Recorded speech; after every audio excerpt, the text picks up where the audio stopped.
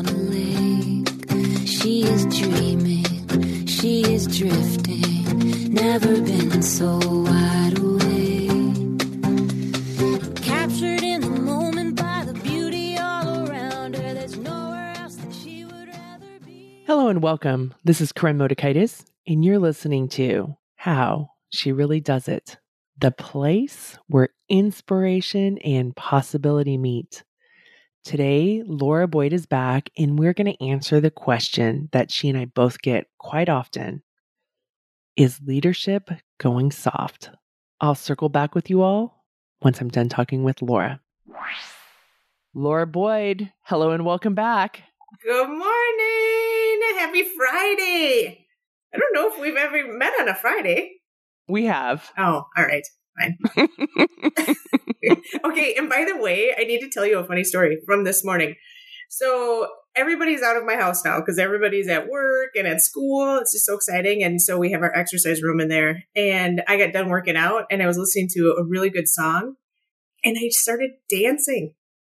I was like, what is going on? So I just kept dancing. It was awesome. Then I'm like, what if somebody saw me? Like that would be so embarrassing. But that is how I started my Friday morning. Yay, you. Isn't that funny? Like how we get so worried about having somebody see us dancing, right? Yeah, I know. I was even line dancing in part of it. I don't know what I was doing. It's okay. Well, let's see. You had space. There's a lot of people that are celebrating that their house is now empty. Okay, maybe that was it. Like nobody was around to watch me and I had space. Look out, everybody. You had space, you had music, and you had sunshine, which we know you love. I do. I do love sunshine, yes. This morning, I walked with my girlfriend, and I woke up, and it was like 5:05, and I was really tired, and I'm like, is that rain that I hear? Because it was 106 a couple days ago. So I text her, I'm like, is that rain? And she's like, yes. And I hear thunder. And part of me was like, maybe she'll cancel. Okay, what happened? She goes, I'm fine. She goes, I'm good with walking in the rain, or we can postpone. And I said, let's go. So we walked, and that was great. And it did drizzle because it doesn't last that long. But yeah, we had a little bit of rain in California. So. You're not supposed to be out there if it's lightning. Just saying.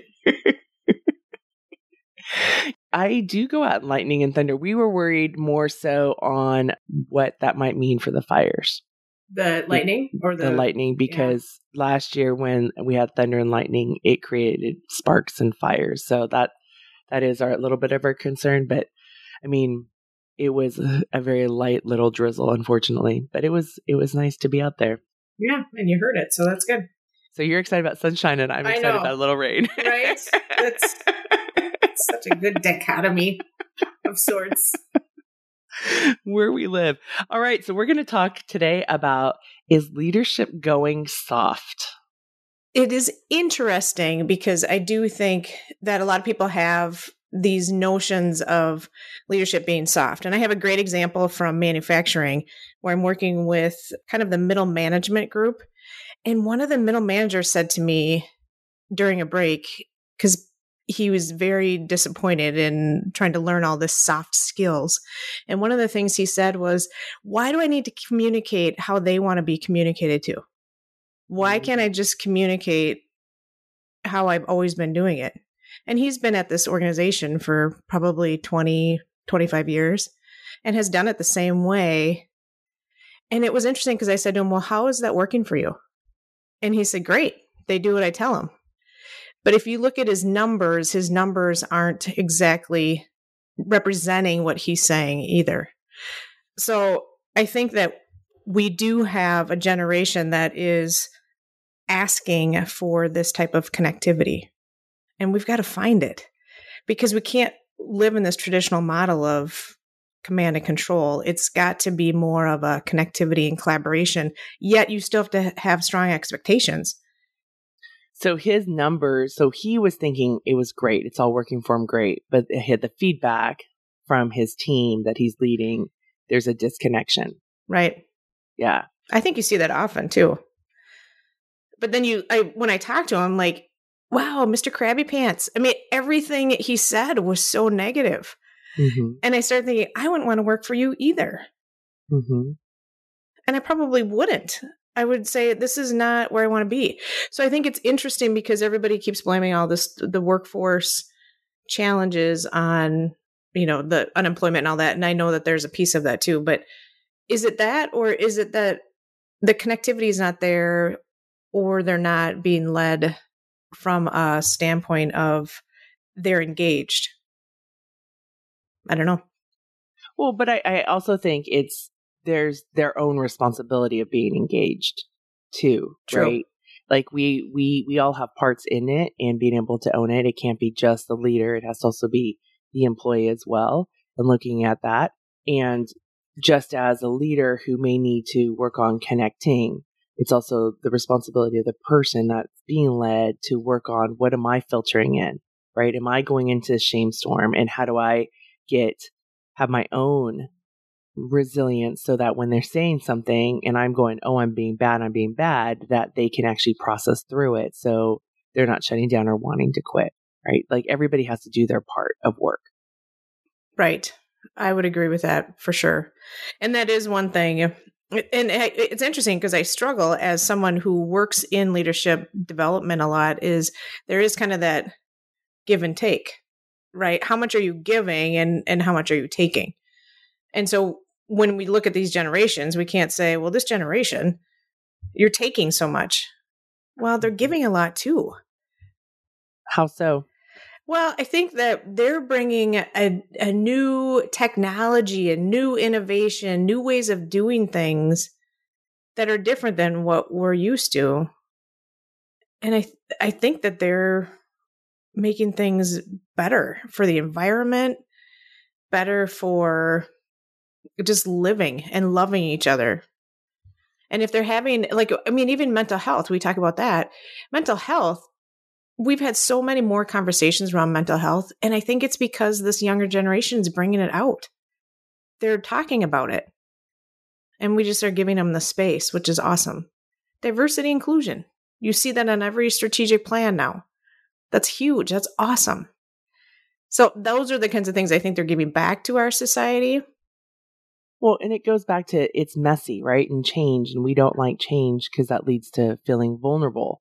And so often as leaders, we just want to armor up. It's like, no, this is working. Why change? Why adapt? But then as we have, people that are different than us showing up in the rooms, right? There's going to be a catalyst for change. So going back to the initial question of, is leadership going soft?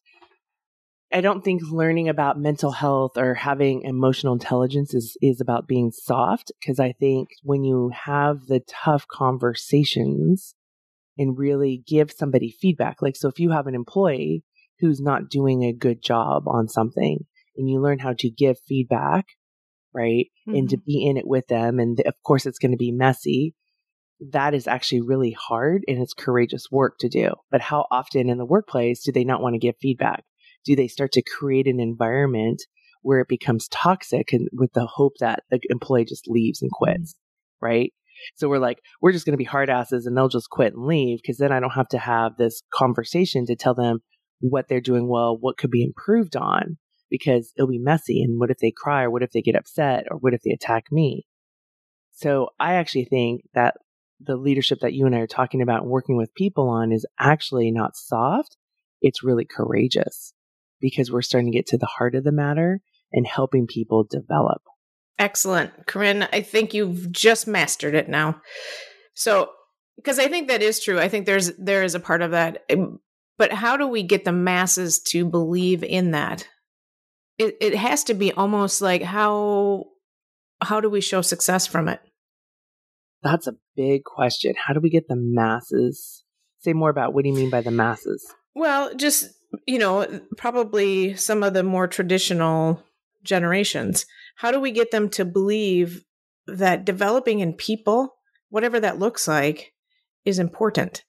And it's important so that they can figure out how to have these courageous conversations and feel stronger to have these courageous conversations, or be more confident in themselves. And this is where we go back to saying, well, is this some of this narcissism? Okay, I want to go back to I've come up with an answer about how do we get the masses, and then we can go to the narcissism. I don't think that for you and I, our targets are the masses, right? Because we either work one-on-one or in groups of people, right? We're not working with the millions. But I think of like a Brene Brown or an Adam Grant who's putting out their, they hold a lot of credibility because they're doing research. We put academics kind of on this pedestal. They know. And then we also throw them off the pedestal because we're like, you have no work experience, right? So we can discount their work as well. But when you have people like that who are doing the work and priming the pump for us with their research, with their, a book is easily accessible. It's what, $20 or $30. People can buy it. I mean, still to this day, people contact me because they want me to do trainings for their company. And they're like, oh, I just read, Brené's Dare to Lead book. I mean, I'm not quite sure, but I think that book came out in 2019, right? So it's still coming out. It's still new information for people. And then what you and I get to do is actually help people implement. So we're on that ground floor working with people to actually implement it and live it versus the masses. So that's one. And then this podcast, it does get out to people worldwide. And so we're dropping seeds out there. But I think that's how we get, so I can't think of the masses because I would get overwhelmed and shut down. So I think about what are the things that I can do within my space. Yes, that is a problem that I have as well. So I'm glad you brought that up because I think of everything as, okay, here's this big iceberg and I'm going to hit it. And then there's going to be this big piece underneath that I didn't even see and I wasn't helping them somehow. Mm-hmm.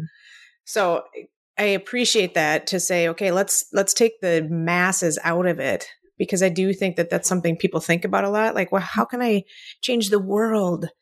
Right? Mm-hmm. We send our kids to school and we say, okay, I'm so excited to see what you're going to do to change the world or whatever.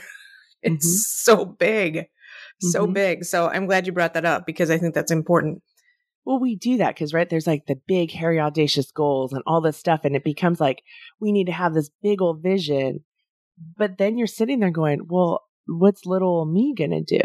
Right. And then we play small and we get in our own shame storms versus like, okay, what is it that I can do? Right. And if you're working with that leader and he impacts, 50, 100 people and he can work on his skills, how much does that change? And what's the ripple effect?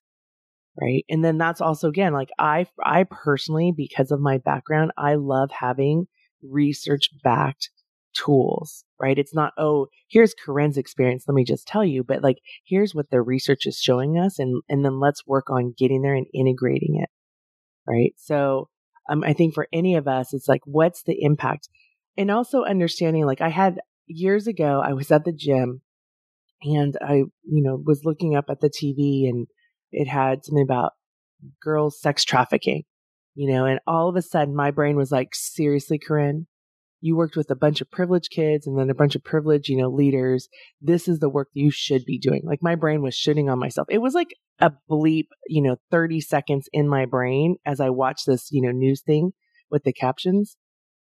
And I'm like, yeah, that's really important. Like I don't want girls sex trafficking happening. Mm-hmm. And at that time, I think my kids were like 8 and 6, right? And I had a husband who traveled all the time and I have a very full life with a lot of responsibilities and a lot of leadership. And I had all this guilt and all this shame that I should be doing this to like really make an impact in the world. Like, who am I doing what I'm doing?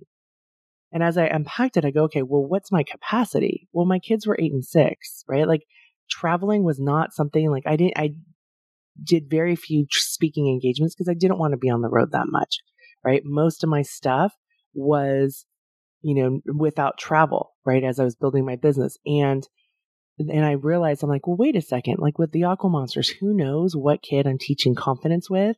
Maybe they're going to be somebody that's doing that. Like now I have, athletes who are, filmmakers, they're doing their social justice, they're doing different things in the world. And so who knows, like, but what I'm doing here matters. And then with my clients, it matters.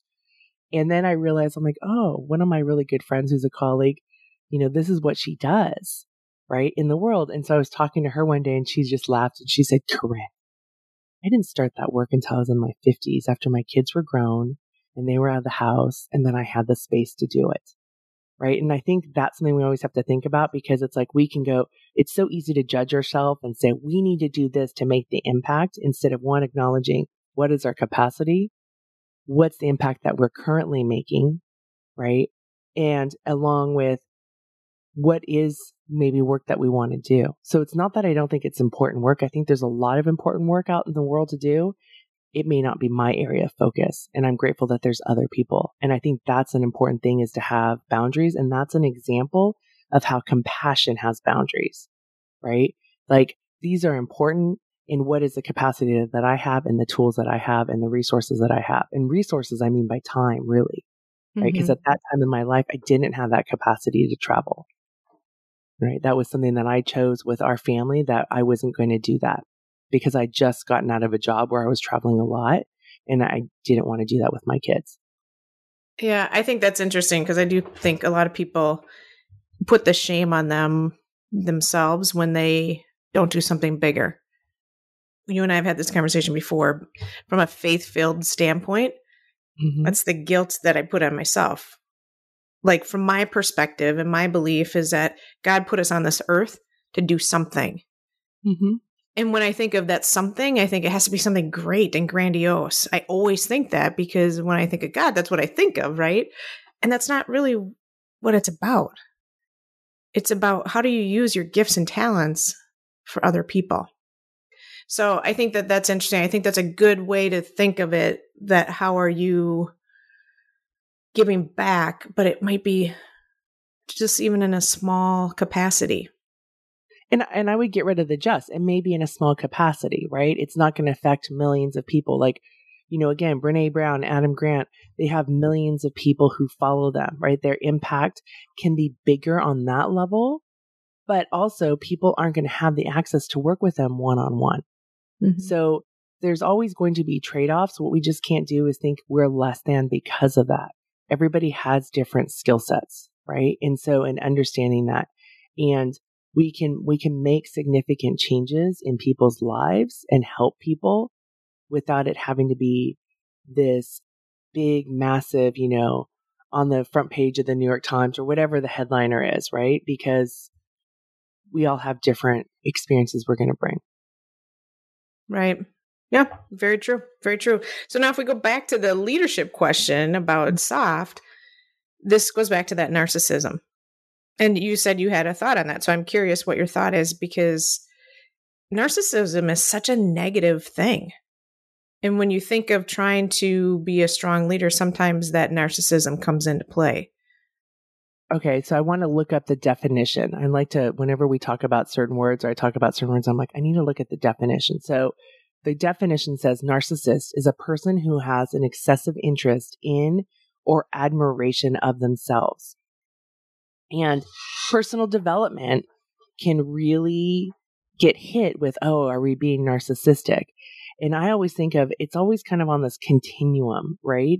And depending on where we're grounded, like when we do personal development, when we do introspection and we're reflecting and we're checking in with ourselves, and we're coming from a place, I believe, of compassion and love, it's not going to be narcissistic.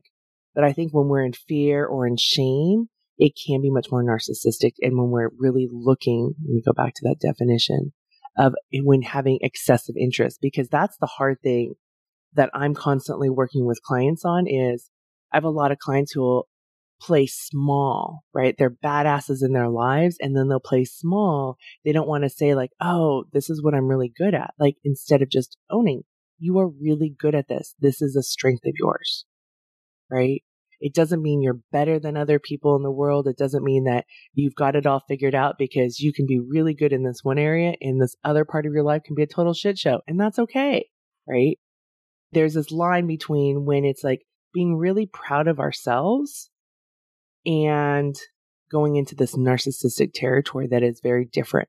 And I think so often it's like, it's that idea of I'm not enough or I'm too much. Like I don't admire myself, I'm going to beat myself up and deprecate myself. Or if I admire myself so much, I'm narcissistic, right? There's many steps in between all of that. Does that make sense? It does. But I still struggle with that because I'm trying to figure out what is the difference then. If you are working on yourself and you are trying to hold yourself up and be confident, when does it go over the line of narcissism then? Is there a line of, demarcation of, okay, if you cross this line, you are truly a narcissist? Well, so like with narcissists, right? There's lack of empathy. So and empathy is perspective taking. So like one is that when you can admire yourself and go, these are my strengths. I've been in the process over the last month of moving my kids because they're in college, right? And so I realize I've done a lot of moving. I really admired my ability to pack and move. Like there were some skills that I forgot that I had or didn't even remember that I had, like how to use a dolly. These are things that my dad taught me. My dad was a longshoreman. I can pack and move like no other. Plus growing up and we moved so much, there's just some stuff that all of a sudden just like came back. Like, how do you pack a box? You need to tape a box. My collegiate daughter was like, Mom, I don't need boxes. I'm like, yes, you need boxes and you need tape. There's a reason for it. So that when you stack the boxes and you're going into your, third floor apartment, we're not going one box at a time, right? So going back to my ability to admire my skill set, like I was like, wow, I'm really good at this moving stuff. Like I realized I have specific skills that I forgot about that were taught to me. And I was so grateful for my dad and I admired it. Like I just owned it. It wasn't a lack of empathy. I didn't need anybody else to be like, oh my gosh, you are so amazing at packing. I just like owned it. Right. And it was just this grounded confidence about it. It wasn't that I was better than anybody else. It was like, here are these skills that I was taught as a teenager that have shown up in my 49-year-old self. Right. There's a difference. Versus, I think when you're being a narcissist, admire me, right? And not having the perspective of others.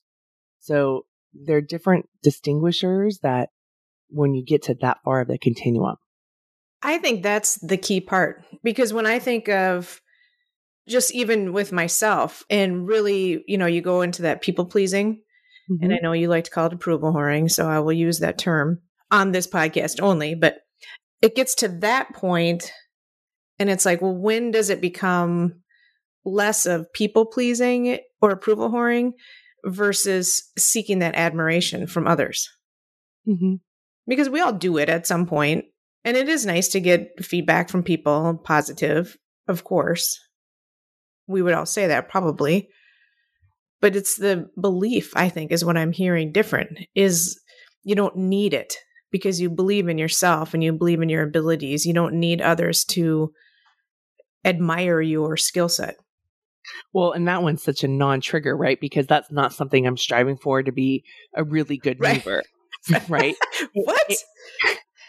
Anytime we need to be in excess, right? Like that's where we need to really pay attention to what's going on. So if you are like in an excessive need for admiration, right? Pay attention to that. I think about Todd Kashdan, and he says, the upside of the downside, like what we would call negative, positive psychologists would call negative emotions. It's not a bad thing. It's giving you some information, right? So if you're in an excessive need for something, take a look at that. What may be off kilter? And oftentimes, like when I'm in an excessive need for something, it's because I'm in fear and shame, right? One of those two, and boom, like I will overcompensate because of it. And then the other thing that's really important, I think, with narcissism is the exaggerated sense of self-importance. Tell me more about that. Well, so when you're talking about we're doing personal development, people are doing this work, they're introspective, right? Is it because they then are walking around going, oh, see, I am so important, right? This exaggerated self-importance versus here I'm doing this work to learn more about myself so that I can be more effective as a leader, connect, enjoy my life, right? And it's not about an exaggerated self-importance. Because this week, I had a client say to me, I think she's worked with me for 2 years, and she's like, oh my gosh, Corinne, what I've come to realize is this work is about doing the work on myself. And it's really scary to look inward and do this work, right? And this is not a selfish person that's doing this work. Like many people trying to always fix, always helping, troubleshooting, and realizing that by doing this internal work, the ripple effects of the changes that occur. That's not narcissism. Right. I would agree with that. And it's so interesting to me because I have a really good friend who has a very successful company, and I do these public leadership forums with a group of professionals and leaders. And she said, Laura, I will never put anybody in those forums. And of course, I'm always like, well, tell me more about that. Like, why? And it was interesting because she said, what I find is when people go to those leadership development courses or personal development, they come back a totally different person and then decide they don't want to work for me, work for our organization. Isn't that interesting? Mm-hmm. And she said, I have seen it time and time again. So I will never put anybody in development like that. And I just thought, that's really sad. Because wouldn't you rather have them doing something that they have figured out or started to like? I don't know. Don't you want people that are at your organization who want to be there? Well, and you think about the Great Resignation. So, right, like in one of the hard things that all leaders or owners are having right now is employee turnover. Right. So you get into that scarcity and it's like, I'm going to armor up. I'm not going to I'm not going to be vulnerable and put my employee out there who may develop and then see like, oh, well, this is a shit show. There could be a better way. Right. And I do think one of the downsides of personal development is the dream of the fairy tale ending, right? Of, oh, if you do this work, you're going to be in the promised land and you'll live happily ever after. I'm like, it's an amazing life and there's shit shows everywhere. Like, that's the truth of it. There's not an organization. You can live this work. There's still, like, Brene talks about it. There's still rumblings, right? There's still shit shows, but it's being able to work through it. And if we look at our own families, none of us are living the Brady Bunch life. And I think it's easy to go to, like taking a look at their research. And I can't tell you how often a client will be like, why can't everybody in my company behave this way? Like the Brady Bunch? Or just like dare to lead, right? Like, why aren't they all just like sitting down and having engaged and they're rumbling? Yeah, they're rumbling. I'm like, that's not how it works. It's really messy, right? And because they're bringing how many different past selves into that room with them. But until you recognize it and do the hard work to get there, and recognize when you are bringing past stories and cultural programming and whatever it is that you're bringing into it with you. Just imagine if all 5 stopped. I just imagine Brené's team, right? If all 5 stop and then they're like, whoa, they recognize that they're bringing their own stories in. If you don't have that on your team and you're the only one that's recognizing the stories, then you feel you don't fit in. You can't have these courageous conversations. So that's what we're trying to get to, right? That's the leadership side of it, is getting everybody to that point. It's understanding, like, you and I have a common language, right? Because we know the stuff. And so we can sit there and we can be like, oh, let's rumble with this, or there's beauty in the mess. And we can understand that. And when you're in a room of people that don't understand that, that's a lot harder. As you were saying that, it makes me think of the difference between a startup company versus a company that's been around for a long time, right? A startup company, you're trying to create culture. It is just fast and furious moving, and there's all these messes. So when you try to bring in a leadership, template like Dare to Lead, and only a couple people may be doing it, you have to think of it more as a startup culture where not everybody knows what's going on. There aren't ways of being that are there, that procedures and systems that everybody understands. You're creating the system as you're building it. Right. And you're building a community and common shared language, for sure. For sure. It's interesting because we go back to the very beginning and say, is leadership soft? Are these leadership skills or personal development, is it soft? And I don't think it's soft. I think it's messy. I think it's messy. I think it's hard. And I think it's exhausting. Right. It's so true. So interestingly, then why do people say leadership skills, these are the soft skills? We're going to work on the soft skills. Where does that come from? I think it just comes from like emotions. Emotions are soft skills. Women are soft. Yeah, but then when we're not, then they say, well, you're trying to be a man. It's just like, oh my gosh, who am I today? Or you're a bitch, right? Like, right. You just keep poking at me. You just keep poking at me. Right. So true. where do we desire it to be? Do we want it a little soft and a little hard at the same time? When that airman said that, like, ma'am, the Air Force is soft enough. I allow him to have that. I'm like, oh, okay. And I didn't understand, like, in the, what are they called? I've lost that word. Like, so in the different military branches, I guess the Air Force is considered the softer, branch. Oh, right? interesting. Like how that's perceived, right? So I didn't understand that. That gave me, I had a bit more perspective of learning that. But I let them have that. And then I just explained, like, because emotional intelligence is something that we have totally discounted. Like, I was talking to somebody who works for California Department of Ed, I guess. And they were talking to me about what happened in the 80s when Reagan administration got rid of institutions, right? And like, in California, we don't have a Department of Mental Health anymore. And what's happening to the kids in this sector, right? Because we don't have a place for them. And part of me is like, wow, how are we in 2021 where we're talking about how important mental health is? And in my state, we don't have a Department of Mental Health, because that was something that was decided. My understanding was during the Schwarzenegger administration that it wasn't something that was necessary. When you think about it, he was a huge proponent of physical health, Arnold Schwarzenegger, but we decided mental health wasn't important, right? We've discounted it over the years.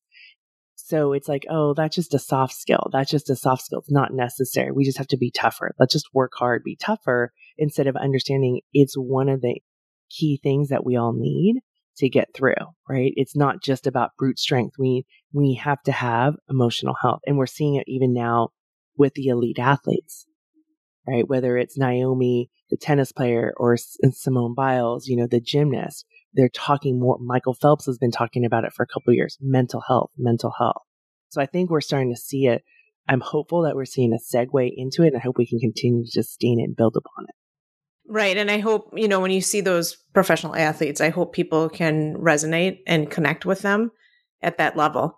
I mean, we have actors and actresses that have, they're talking a lot about it too. And I think that those are two channels that we can bring awareness to it. But it's hard as a regular person, like I would consider myself, to look at a actress I look at actresses and I think, I really want to be that person. Anyway, but then also athletes too. I'm like, well, I'd love to be Simone Biles. But then I think, no, but I can't connect at either of those levels because I'm not that. I'm just a regular person. Well, and I'm a regular person. Sorry, Corinne, I tried. I forgot.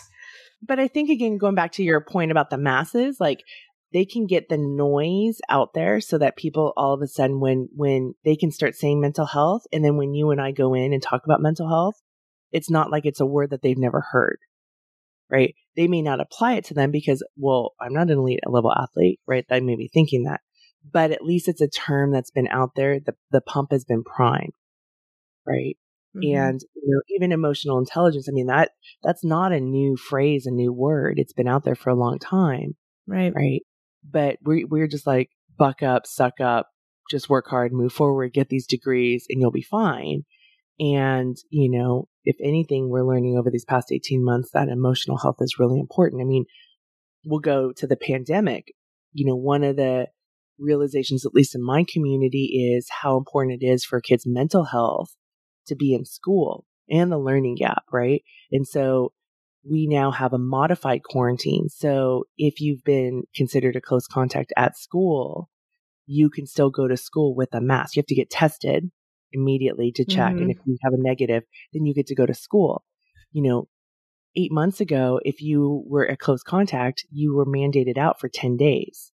So we're getting better understandings of how important it is to have connection, to have learnings, right? Like, the impact of isolation during this period of COVID has taught some stuff, and hopefully we can continue to carry it forward and not get rid of it in 40 years like we're doing with other things. Right. Yeah, very true. So I think it comes down to, are leadership skills soft skills?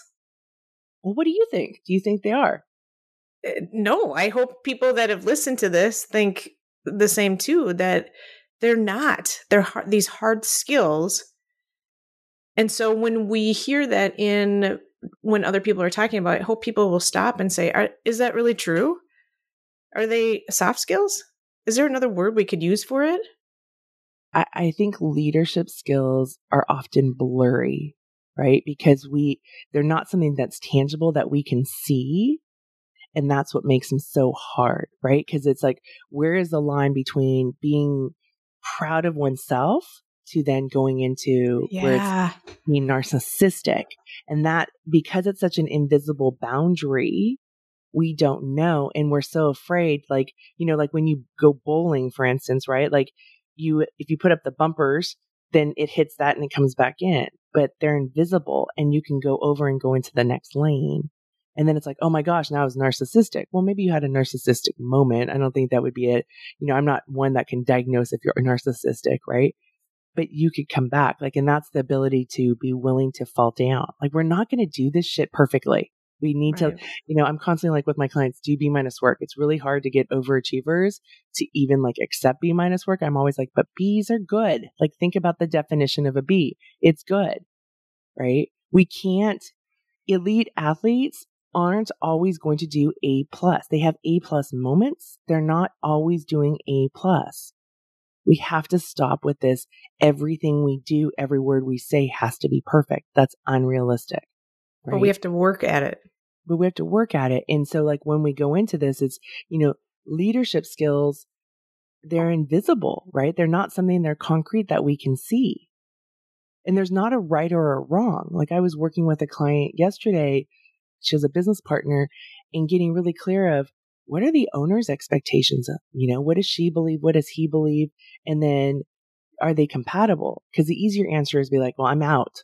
Screw it. I'm done. I don't want this business. And that's what we're seeing a lot, right? It's like with your friend who owns that company, it's either an option A of I send people to the forum or option B, I don't send them because I lose people. So she goes option B. I'm like, there's option C, D, E, F. Now we're also dealing with, we're decision fatigued. Our executive function isn't working because of all the COVID fatigue that we've had and all the decisions we've continued to make. And so we don't even want to look at all those. It's easier to just go A or B, right? Like, let me just armor up B. They're not going to go.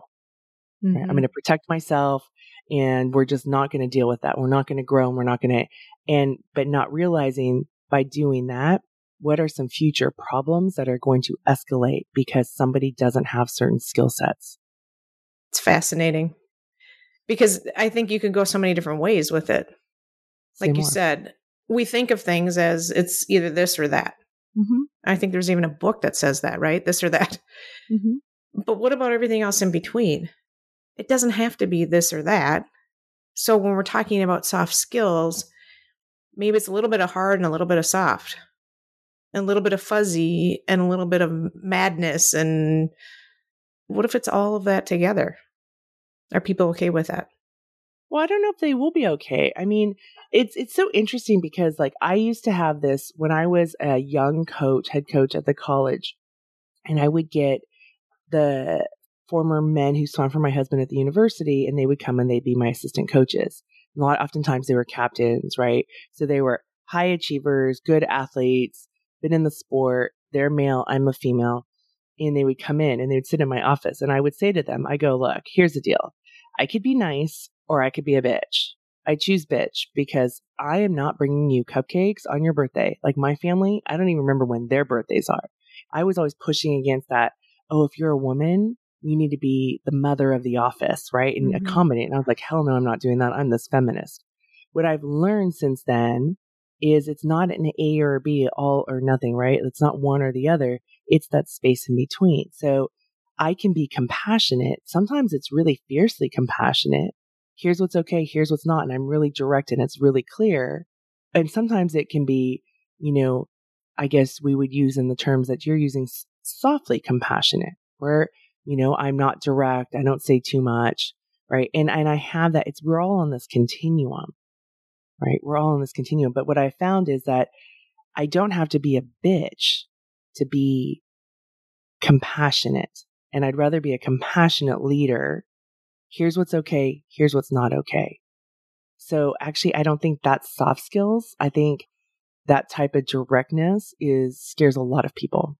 Oh, for sure. Because you think of the Midwest and in the US here, we're supposed to be Minnesota nice is what they say. Mm-hmm. It's really passive aggressive. It's because nobody wants to have the direct conversation.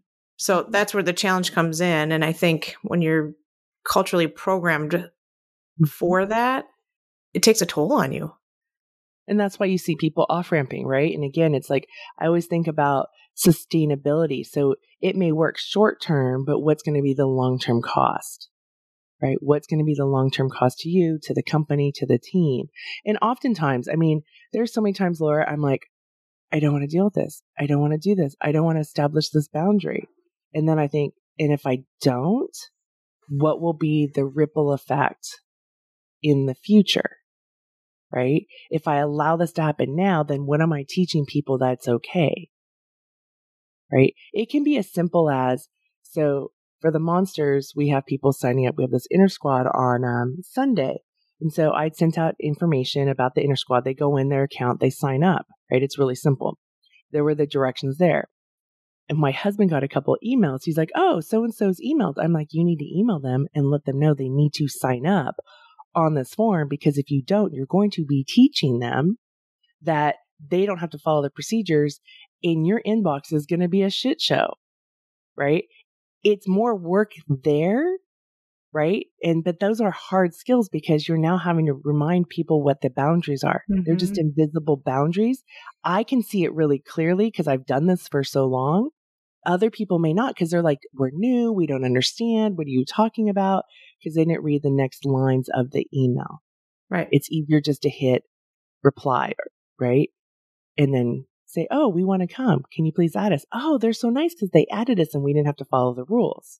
Until the shit show happens further down the road. Either they show up at the meet, they're not entered, there's extra work that other people have to do. So people don't see all of that. So that's the thing about being a leader, is understanding the impact today, as well as potentially not dress rehearsing tragedy, but what could be the pitfalls and what could be a better path for you and your team if you establish the hard thing.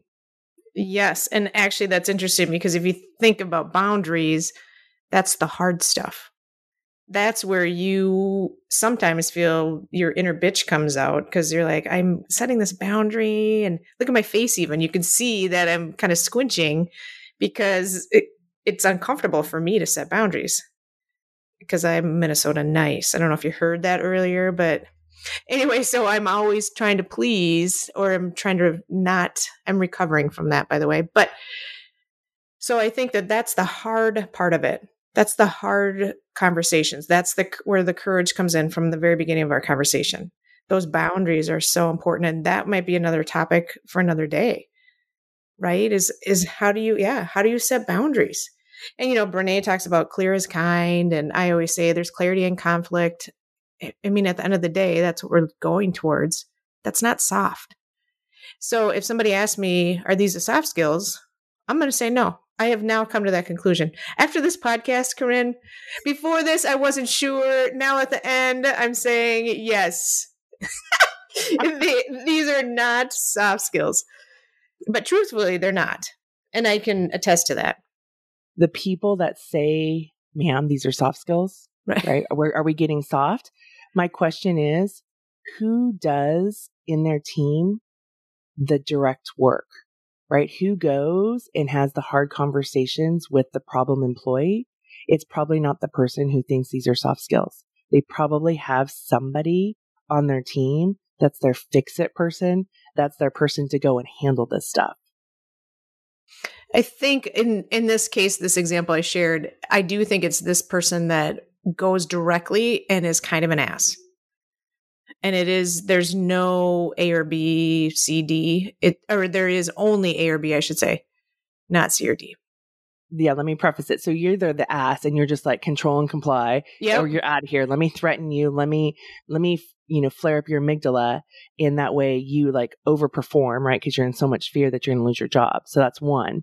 Or they have somebody else to go handle this stuff, right? In the soft way, because they don't do it, but they have enough awareness that it's necessary, right?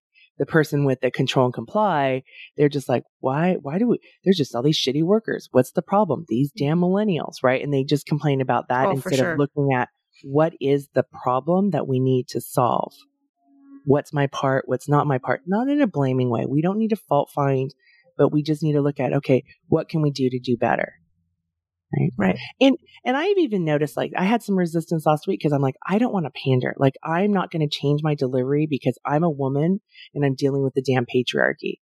So, but I also don't want to armor myself up and get really strong and just be like salty because of it. Right. So it's about, how do I continually show up authentically me and be strong and be direct? Right. So what are the steps without like, oh, I now need to bring people coffee before I have a hard conversation so that they can, be willing to work with me. Like, I'm not willing to do that. Somebody else may be willing to do that because that's what they like to do. That might be their, their language of how they connect with other people. That's just not necessarily my language of how I connect with other people. I won't be bringing people cupcakes on their birthday. That's just not how I do it. Well, I was expecting that, but now I won't. So it is next month. So just so you know. Well, I think this has been a good conversation just about soft skills within leadership, and are they truly soft skills? And I think we've kind of come to a conclusion that they're not. Mm-hmm. They're messy. They're hard. They're intangible. There's just so much about them that makes them not soft. And so I think that it would be interesting to start talking about, okay, well, let's talk about those ones that we might think are harder. Like you talked about boundaries. Those are hard for a lot of people. Mm-hmm. And how do you make boundaries? What's the definition of them? Why do we set them? And why don't we have others comply? Is it on us because we don't say anything? Usually. Mm-hmm. Because we're not clear. Right. Mm-hmm. And we're Minnesota nice. Well, so yeah, you have that other layer of programming, right? Being Minnesota nice. Right. Mm-hmm. For sure. So. Mm-hmm. Great topic to talk about next time. Well, thank you, Laura. Thank you.